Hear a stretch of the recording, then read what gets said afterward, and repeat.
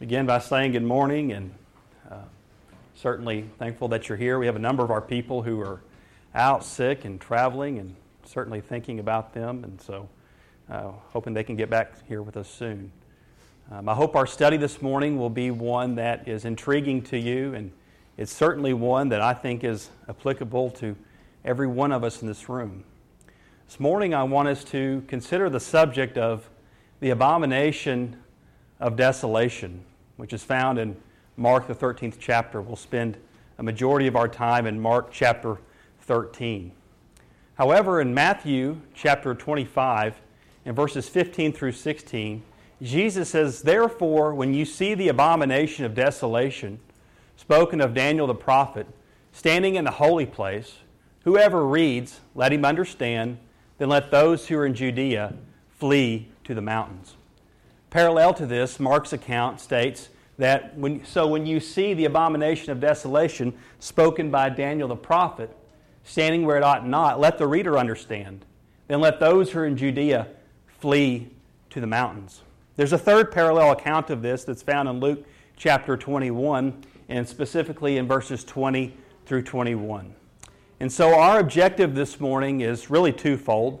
The first question that we want to answer this morning is what is the abomination of desolation? Is that some futuristic event, or is that an event that has already occurred in history? Is the abomination of desolation, is that some cataclysmic event? Or is it some apocalyptic event that is referencing the end of time, or the end of the world, or the second coming of Jesus Christ?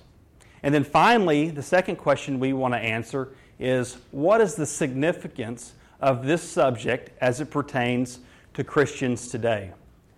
Whenever we look at Mark's account of this subject, and we look in verse 14, and we look at those two words, abomination and desolation, they come from Greek words, which means detest or disgust. It means to lay to waste or to ruin. So what was Jesus talking about to his disciples, that he was mentioning this a coming event that was going to be detestable, that it was going to be a destructive event? What was he referring to? And that's what we're going to explore this morning. And obviously, to understand this, we have to put this verse in the context in which it's written, and we'll do that. And specifically, we'll spend our time in Mark chapter 13. But I want us to back up even a step further back into Mark chapter 12 to provide us even a little more context of this issue. In Mark chapter 12, beginning in verses 41 through 44, the end part of the chapter there, Jesus and his disciples are in the temple in Jerusalem, and they're specifically located in the treasury. And people are walking in, and they're dropping their money in the treasury, and they're watching as people do this. And they observe this widow woman who is destitute, who is poor, who is impoverished, who walks into the temple, and she drops 2 copper coins into the treasury. And Jesus says this about her. He says, "So when he called his disciples to himself and said to them, 'Surely I say unto you that this poor widow has put more in than all those who have given in the treasury. For they all put out of their abundance, but she out of her poverty put in all she had, her whole livelihood.'" And so people are walking in, they're giving a percentage of their wealth, and they're dropping it in the treasury. And Jesus takes a moment to teach his disciples a lesson by pointing out this poor woman. He says, this woman has given more than anyone else in the treasury because she's truly destitute. She doesn't have anything. She only had 2 pennies. And even though that's a de minimis amount, that was all that she had, and she gave it. And he highlights her and points to her as an example of someone who had a true reverence of God, that she self-sacrificially gave all that she had, even though it was a little. And then we see a chapter break. And then we transition into the 13th chapter of Mark. And specifically in verse 1, notice what happens here. As Jesus and his disciples are leaving the temple in Jerusalem, they make an observation to Jesus. They said, "Then as he went out of the temple, one of his disciples said to him, 'Teacher, see what manner of stones and buildings are here.'" And so as they're walking out of the temple, the disciples say, "Jesus, look at this beautiful structure. It must have taken a lot of money to build this magnificent temple." In fact, if you look in Luke's account, it says, "Then as some spoke of the temple, how it was adorned with beautiful stones and donations.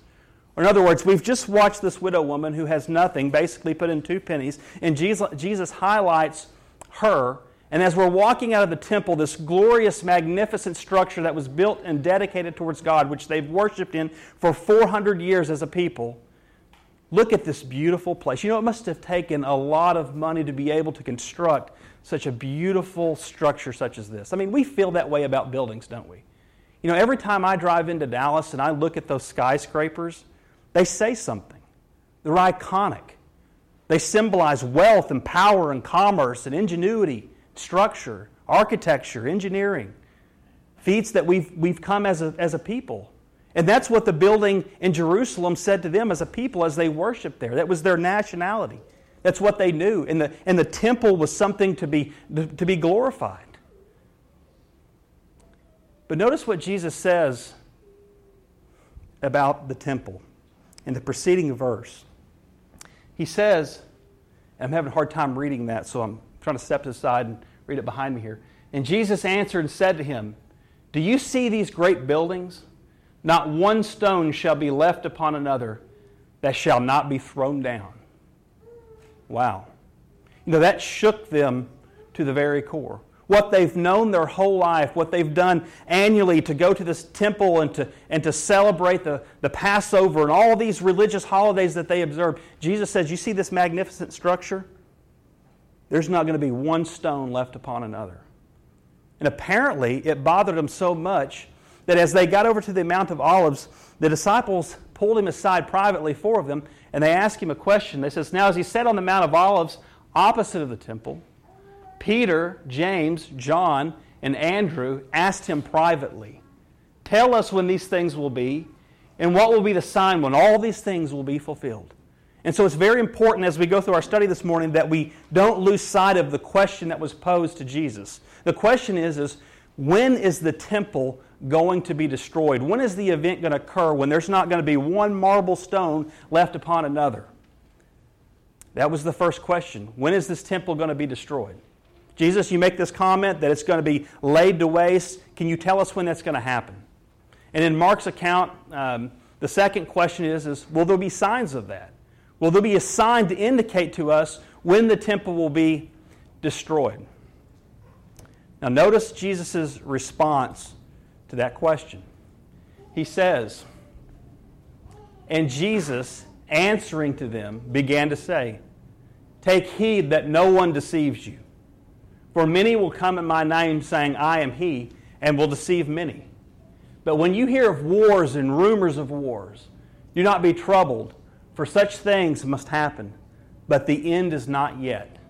For nation will rise against nation, and kingdom against kingdom, and there will be earthquakes in various places, and there will be famines and troubles. These are the beginning of sorrows. But watch out for yourselves, for they will deliver you up into the councils, and you will be beaten in the synagogues, and you will be brought before rulers and kings for my name's sake, for a testimony to them. And the gospel must first be preached to all nations. But when they arrest you and deliver you up, do not be worried beforehand or premeditate the things that you will speak.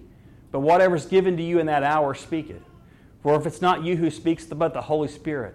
Now brother will betray brother to death, and father his child, and children will rise up against their parents and cause them to be put to death. And you will be hated by all for my name's sake. But he who endures to the end shall be saved.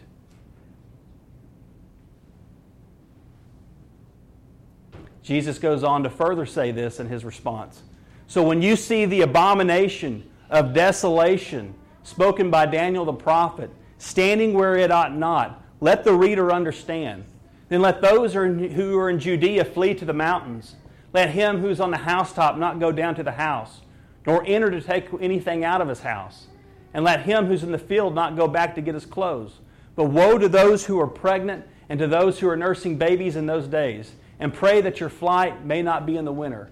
For in those days there will be tribulation, such as not has been since the beginning of creation, which God created until this time, nor ever shall be. And unless the Lord has shortened those days, no flesh shall be saved, but for the elect's sake whom he chooses, he shortened the days. Then if anyone tells you, look, here's Christ, or look, he's there, do not believe it, for false Christs and false prophets will rise and show signs and wonders to deceive, if possible, even the elect. But take heed, see, I've told you these things beforehand. But in those days, after tribulation, the sun will be darkened, the moon will not give light, and the stars of heaven will fall, and the powers in heavens will be shaken. And they will see the Son of Man coming in the clouds with great power and glory. And he will send his angels and gather together his elect from the four winds, from the furthest part of earth to the furthest part of heaven. So the question is when is the temple going to be destroyed? And then Jesus gives them this long, elaborate answer. I remember when I was much younger sitting at my kitchen table reading Matthew chapter 24 and reading these verses and attributing these verses to the end of time, and they were terrifying to me. I can remember times of riding in a car on the way to church on a Wednesday night and seeing a lunar eclipse and thinking, oh, that's a sign of the end of the world. That must mean that Jesus is coming any day now. I could remember sitting in living rooms and somebody turning on the news and Dan Rather being on there talking about some skirmish or some conflict in the Middle East and thinking, well, that's a sign. That's a sign. Jesus must be coming any day now. For years and years and years, people have pointed to these scriptures to indicate that this is some sign that Jesus is going to return. There's a current event that goes on. People want to run and point to that current event and say, oh, it's the end of time. Russia's massing troops along the borders of Ukraine. People right now are saying, because of these scriptures, that we're drawing nearer to the end of days. When World War II happened and Hitler decided to blitzkrieg into Poland, people were pointing to these verses saying it's the end of time. But the question is the abomination of desolation a term of art for the end of the world or for the second coming of Christ? The Apostle Paul, when he was writing to the Christians, he wrote to the Thessalonians, he told them, in 1 Thessalonians chapter 5 and verses 1 through 2. He says, but concerning the times and seasons, brethren, you have no need that I should write to you, for you yourselves know perfectly that the day of the Lord comes as a thief in the night. And so, what's the issue here? So Paul's writing to these Christians, and he's specifically talking about the return of Christ, the second coming of Jesus, and he says on that occasion, it's going to be like a thief in the night. People are not going to be prepared for it. There's not going to be a telescope. There's not going to be a forecast. There's not going to be an announcement or signs to indicate when Jesus comes. But then we go over to Mark chapter 13 and Matthew chapter 24 and Luke chapter 21, and we're reading about this end event that's going to happen, and we read about all this apocalyptic language within those texts that seem to indicate the end of the world. And so the question now becomes is, does this verse contradict Mark chapter 13? And the answer to that is no, it does not. What Jesus was talking about in Mark chapter 13 is what would later become known as the destruction of Jerusalem, which happened in 70 AD. In 66 AD, under the reign of Emperor Nero, the Jews began to revolt against the Roman Empire.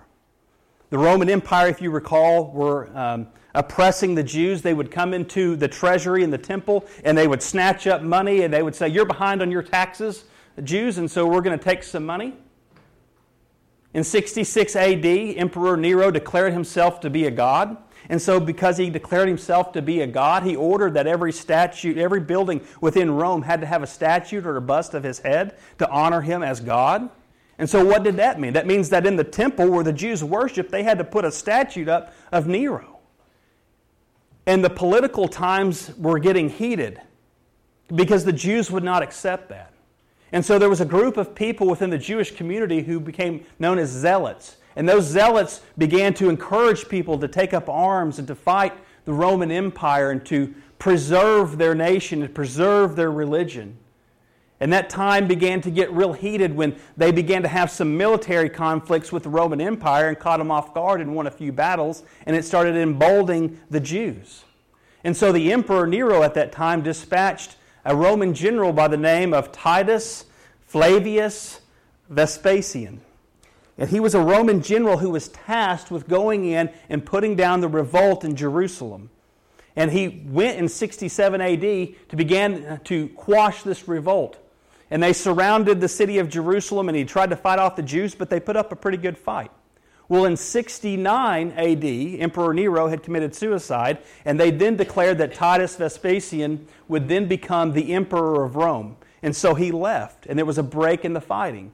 And while there was a break in the fighting, Titus Vespasian appointed his son, Titus Flavius, to be the military general to go in and to resume the military campaign against the Jews.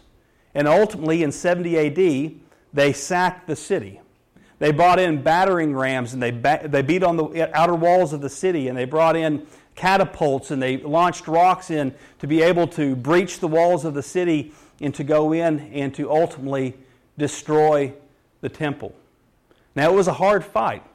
In fact, they didn't just catapult rocks on day one and be able to get in. It took them several years to be able to do this. And eventually, they were successful. So what Jesus was talking about here is the destruction of Jerusalem in 70 AD. We have a historical writing from Josephus, who was a Roman, he was a Jewish historian, but later gained Roman citizenship. And he said this about that historical event. He says, "Now the number of those that were carried captive during the whole war was collected to be 97,000. And as the number of those that perished during the whole siege, 1,100,000. And the greater part of whom indeed of the same nation, with citizens of Jerusalem, but not belonging to the city itself, for they were come up from all of the country to feast on the unleavened bread. And there were a sudden shut up by an army, which at the very first occasioned so great a straitness among them that there became pestilence and destruction upon them. Soon afterwards such a famine, and destroyed them more suddenly." So after they tried to breach the walls of the city and they couldn't get in on first try, Titus went back and said, "We're going to try a different tactic." What they did was put a choke ring around Jerusalem. And what a choke ring is, it's a military tactic to be able to blockade supplies and ammunitions from being able to go into a strategic point in the battle. And so they cut off supplies. And so what happened is you began to see a famine develop within the city of Jerusalem because they couldn't get supplies. And not only that, the Zealots had already burned a lot of the food supplies there because they were trying to recruit a lot of the Jewish people into their militia to be able to fight off Rome. And so here, while they're under siege, while they're under conflict with the Roman government, the people of Israel are starving within their cities. And because they're starving, now we have sanitation issues. And because we have sanitation issues, we have pestilence. We have disease that was spreading all out through the community. The starvation was so bad, Josephus has writings that there were people who were actually cannibalizing each other within the city because of the blockade. Now remember what Jesus said. Jesus said, when you see these signs, you know that the end is near. That's why I told them in Mark chapter 13. So when you see the abomination of desolation, spoken of by Daniel the prophet, standing where it ought not, let the reader understand. Then let those who are in Judea flee to the mountains. That's what Jesus is telling them. He says, when you see these things happening, when you see kingdom rise against kingdom, when you see wars and rumors of wars, when you see famines and you see pestilence within the city of Jerusalem, you need to get out of town. He says, let them who's on the housetop not go back down to the house, nor enter to take anything out of his house. And let them who is in the field not go back to get his clothes. But woe to those who are pregnant and those who are nursing babies in those days. And pray that your flight not be in the winter. For in those days there will be tribulation, such as not been since the beginning of creation, which God created until this time, nor shall ever be. And unless the Lord has shortened those days, no flesh would be saved. But for the elect's sake, whom he chose, he shortened those days. And that's the warning that Jesus was giving his disciples. When you see these indicators, when you see the earthquakes, when you see the tribulations and the kingdom rise against kingdom, that's going to be a sign for you to leave the city. Now, if Jesus is talking about the end of time here, it would seem to contradict what we find in 1 Corinthians chapter 15. In 1 Corinthians chapter 15 and verse 52, Paul talks about there at the end of time when Christ returns that we're going to be changed in a twinkling of an eye. That when Christ returns, there's not going to be time for you to run back to your house, to get your possessions, to go and hide, to get your ammunition and canned goods and go hide in a bunker somewhere in Colorado. When Jesus comes back, we're going to be changed instantaneously. There's not going to be time to flee. So we're further evidencing here that Jesus is not specifically talking about the end of time. He's talking about this future destruction that's going to come upon the city of Jerusalem. Jesus, throughout His ministry, lamented the fact that Jerusalem was going to be destroyed. In His ministry in Luke chapter 13 and verse 34 through 35, Jesus said this, "O Jerusalem, Jerusalem, the one who kills the prophets and stones those who are sent to her. How often I wanted to gather your children together, as a hen gathers her brood under her wings, but you were not willing. See, your house is left to you desolate." What's he means house there? He's referring to the temple. "And assuredly I say to you, you shall not see me until the time comes when you shall say, Blessed is he who comes in the name of the Lord." Jesus, throughout His ministry, throughout teaching, constantly lamented, constantly mourned over this fact that the city that He loved, the people that He loved, His own countrymen, His own kinsmen, the people that He worshiped in the temple with, would one day be utterly annihilated by a foreign army. Jesus, when in Luke chapter 19, at the end of His ministry, He turned His face towards Jerusalem going into the city, knowing that ultimately He would be arrested in the city and then tried and then He would be crucified in the city. And so as He's coming into Jerusalem, He's descending upon the Mount of Olives. And as He's descending upon the Mount of Olives on that donkey, He sees the city in the distance and He sees that big towering structure of the temple. And He said this. He said, as He drew near, He saw the city and wept over it, saying, "If you had known, even you, especially in this day, the things that make your peace, but now they're hidden from your eyes. For the days will come upon you when your enemies will build an embankment around you, surround you, and close you in on every side, and level you and your children within you. And they will not leave one stone upon another, because you did not know the time of your visitation." So Jesus, as He's going into the city of Jerusalem, at the end of His life, sitting on a donkey, entering the city, slumps His head and begins to cry as He sees the city that He loves and the people that He loves, knowing that one day it's going to be laid to ruin. Jesus, while He was on His way to be executed, and the crowds of people surrounded Him as He carried His cross, it says in Luke, the 23rd chapter, "And a great multitude of people followed Him, and women also mourned and lamented Him. But Jesus, turning to them, said, Daughters of Jerusalem, do not weep for me, but weep for yourselves and for your children. For indeed the days are coming in which they will say, Blessed are the barren, the wombs that never bore, and the breasts that never nursed. They will begin to say to the mountains, Fall on us, and the hills cover us." They were mourning and crying for Jesus as He was going to be crucified, and He was crying and mourning for them because He knew their day was just around the corner. This was obviously something that was on Jesus' mind all the time. The Scriptures constantly record Jesus making comments about this. So, again, how do we know that Jesus is referring to the destruction of Jerusalem and not specifically into the end of times? We go back and we look in verse 25. It says, "But in those days after the tribulation, the sun will be darkened, and the moon will not give its light, and the stars of heaven will fall, and the powers in the heavens will be shaken. Then they will see the Son of Man coming in the clouds with great power and glory. And He will send His angels, and they will gather together His elect from the four winds, from the furthest part of earth to the furthest part of heaven."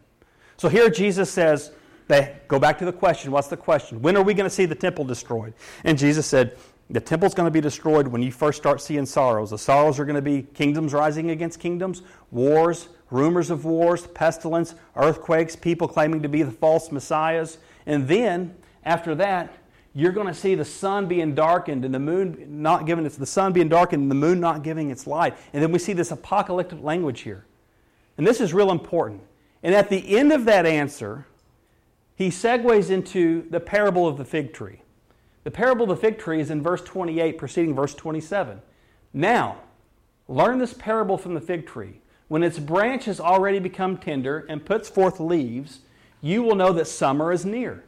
So you also, when you see these things happening, know that it is near." What is He referring to that it is near? He's talking about the end. The end of what? The end of Jerusalem and the end of the temple. "Surely I say to you, this generation will by no means pass away till all of these things take place." Heaven and earth will pass away, but my words will by no means pass away. So what's going to happen?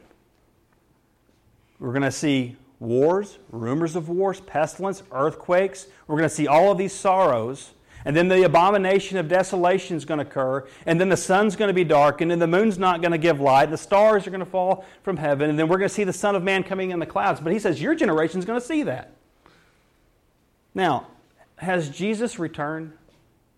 Obviously not, because we're still here, right? I mean, if Christ made his second appearance, the world would be destroyed in fervent heat, and you and I would not be in existence upon the earth. He told them that they're going to see these things. Not only are they going to see the war, but they're going to see him coming in the clouds. That all of these things will take place. You know, to them at that point, in that day and age, a generation was roughly 40 years. When was the destruction of Jerusalem? It was in 70 A.D., right? When was Jesus crucified? He was crucified in somewhere around 33 A.D. He began his ministry when he was 30. He had a ministry for about 3 years. So 33 A.D. to 70 A.D., about 40 years. So about 40 years before the destruction of Jerusalem, Jesus prophesied that it would be destroyed. And he told them there, specifically you, disciples, you're going to see this thing. Your generation is going to see all of these things. Not us. Referencing a very imminent situation for them. So, how do we handle that language? Well, let me say this. Luke's parallel description of the abomination, I think, provides even more clarity and evidence for what we're talking about here this morning. But when you see Jerusalem surrounded by armies, okay, Mark and Matthew use the language abomination of desolation. Okay, Luke, who wrote his writing after them, makes it a little bit clearer. He says, but when you see Jerusalem surrounded by armies, what armies? Now we know the Roman armies. Then know that its desolation is near. Then let those who are in Judea flee to the mountains, and let those who are in the midst of her depart. And let not those who are in the country enter her. For these are the days of vengeance, that all these things which are written may be fulfilled. But woe to those who are pregnant, to those who are nursing babes in those days, for there will be great distress in the land and wrath upon its people. That's Luke's account of it. So, how do we deal with that language that Jesus talks about the sun being darkened, and there's no moonlight, and the heavens being shaken, and the stars falling? How do we deal with the language about his coming in the clouds and the four winds? And the answer to that is simply this, is that the language that's inserted there that Jesus talks about is figurative apocalyptic language illustrating God's judgment upon a people. It's not a literal description of the second coming of Christ. And let me give you an example of what I'm talking about. For example, in the Old Testament, God, through the prophet Isaiah, talking about the judgment that would be brought upon the nation of Egypt, said this, the burden against Egypt, behold, the Lord rides on a swift cloud and will come into Egypt. The idols of Egypt will totter at his presence, and the heart of Egypt will melt in its midst.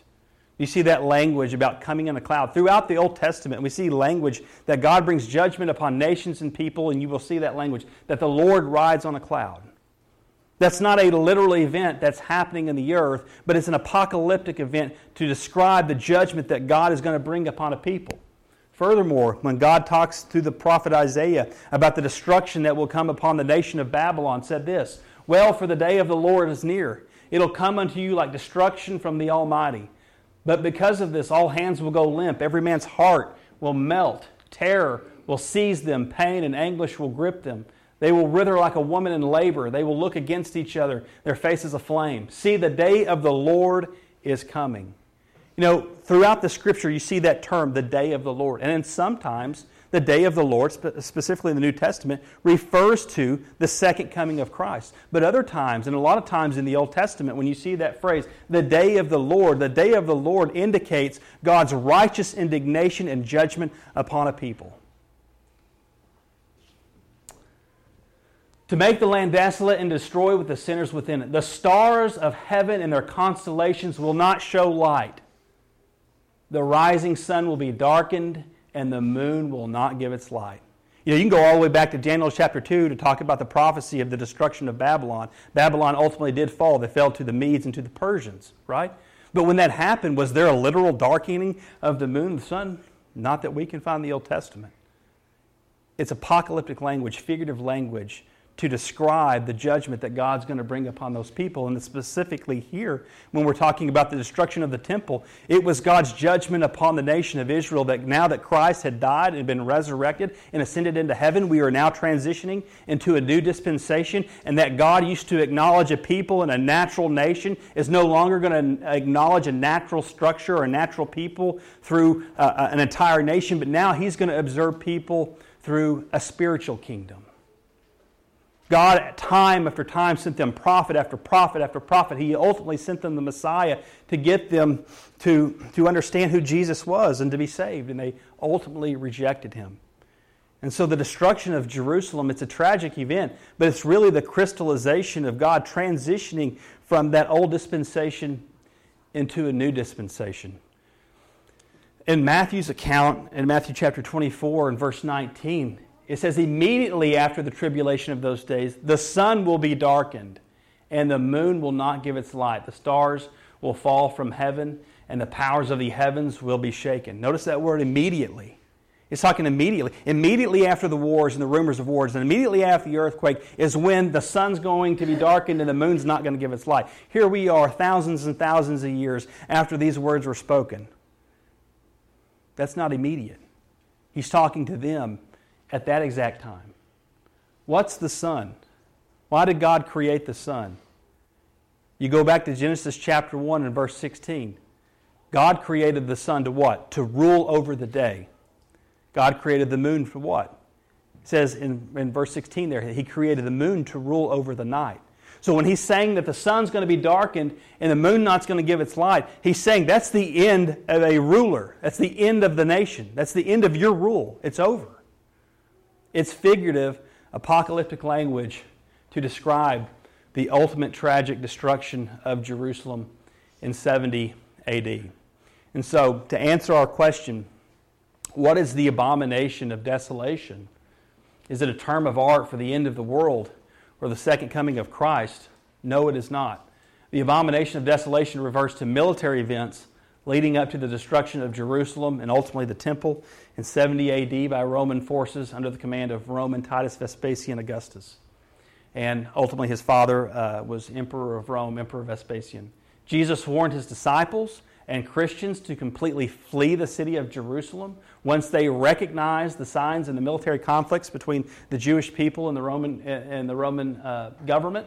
Famines, pestilence, and earthquakes and false Christ. You could go back into the book of Acts and you can read about people who were claiming to be the Messiah during this time leading up to these events. There were people drawn away to cults and people who were claiming to be Jesus Christ Himself, and you can read about that. You can read about tragic earthquakes that were recorded in history, specifically in a lot of the churches of Asia Minor that we read about in Revelation that happened during this time frame that Jesus prophesied about. And in 66 AD, 4 years before the destruction of Jerusalem, the Jews rioted in Rome and began a revolt. This led to a serious Roman and Jewish conflicts. Roman forces set up a blockade and forced Jews into starvation while they fortified themselves in the temple preparing with a battle with Rome. Historians reported cannibalism among the Jews due to pangs of starvation. In a siege against the city lasting nearly a year, Roman generals withdrew to Caesarea and brought back a larger army. This break in the battle allowed Christians who understood Jesus' prophecy to flee the city. Josephus, a Jewish historian and eyewitness to these events, stated that many did, leaving behind the Jews in the city who were determined to fight to death, which they did, until General Titus utterly destroyed the city in 70 AD. And if you read more about that destruction, they ultimately ripped the foundation, ripped this temple down to its foundation. They set it on fire and destroyed it completely. Jesus uses apocalyptic language to describe the time of upheaval. The language is a representation of God's earthly judgment upon the nation of Israel by allowing the Romans to destroy the Mecca of Jewish worship, the temple. This cataclysmic event happened in the past and reveals a fulfilled prophecy of Jesus Christ. So, what is the significance of this subject for us as Christians today? And the first point I want to make is, don't get caught up in the hype of speculative end-time interpretations or dramatizations. If you turn it on a televangelist and he starts telling you starts telling you that Russian forces are starting to bring tanks along the borders of Ukraine and the conflict is hot and fighting, that's a sign that Jesus is coming at any moment, disregard that, because they're misinterpreting these verses.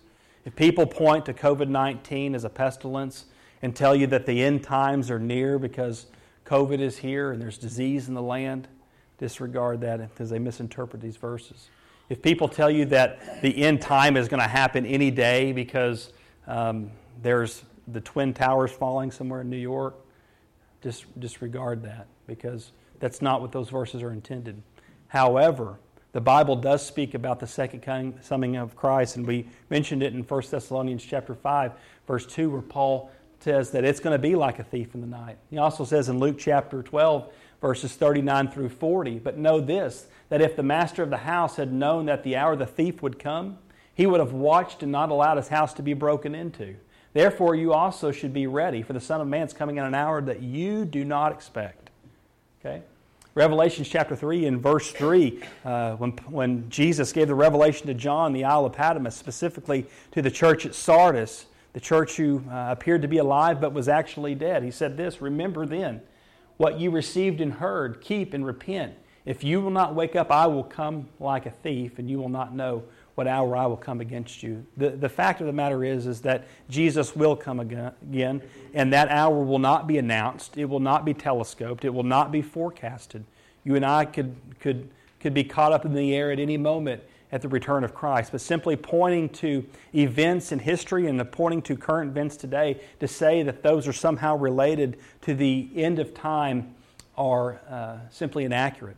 In 2 Peter chapter 3, verses 10 through 13, Paul expounds on that even more. But the day of the Lord, and again, this is the phrase day of the Lord, meaning the second return of Christ, not God's judgment upon a nation or people, but the day of the Lord here will come as a thief in the night. That's 4 verses that we've seen that describe the second coming of Christ to be like a thief in the night, or a very overt time when he comes, in which the heavens will pass away with a great noise, and the elements will melt with fervent heat, and both the earth and the works that are in it will be burned up. Therefore, since all these things will be dissolved, what manner of persons ought you to be, holy in conduct and godliness?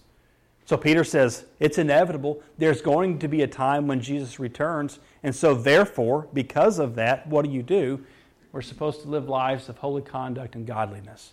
As a result of the second coming of Christ, that motivates people to live lives of godliness, looking and hastening for the coming of the day of God.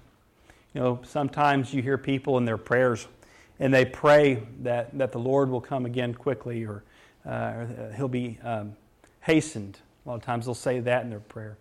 And I remember as younger, thinking, I don't want the Lord to come now. I got a whole lot of life ahead of me. I got a whole lot of things I want to do. But I'll tell you that as I get older and I have more experiences in life, the second coming of Christ is more and more well received in my heart.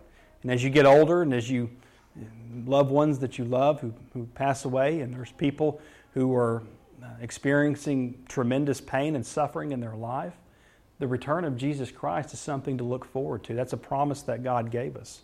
That, as we have troubles and hardships and different things that come away, we can take comfort in the fact knowing that the Lord has gone to prepare a place for us and that He will come to receive His own. Looking and hastening for the coming of the day, because of which the heavens will be dissolved, being on fire, and the elements will melt with fervent heat. Nevertheless, according to His promise, look for the new heavens and a new earth in which righteousness dwells. The second point we can take from this is that because Christ's return is imminent at any day, it could happen at any time, we want to be waiting, watching, and working. Jesus over and over gave parables about people being caught off guard and not ready for His return, specifically in Matthew chapter 25, verses 1 through 13, when He gave us the parable of the wise and the foolish virgins, and in Matthew chapter 25 and verses 14 through 30, where he gave the parable of the talents. If you recall the parable of the talents, Jesus said there was a master who had 3 servants and went to them, and he gave one servant 5 talents and another 2 and another 1, and said he was going to leave the country, and when he returned, he wanted to have those talents ultimately invested or cultivated. And when he returned, the first person took the 5 talents and had doubled what he had been given, the second the same, but the third, when he was approached by the master, went and hid his talent and dug it in the ground and hid it and said, I was afraid that I would lose it. And what did Jesus say that the master called him? He said, you're a wicked and slothful servant. And so, again, caught off guard by the return of the master. And so I want to be waiting, watching, and working to keep us motivated. And again, having the realization that our Lord will come, and that is to be announced. So I appreciate your attention this morning. Been a very good audience, and I hope that the things made sense. I know some of that can, especially some of that apocalyptic language, can get kind of confusing at times, and hopefully it made sense to you. At this time, we're going to offer a song of invitation. If there's one that has a matter to bring before the congregation or wish to be immersed with our Lord in baptism, we ask that you do that as we stand and sing.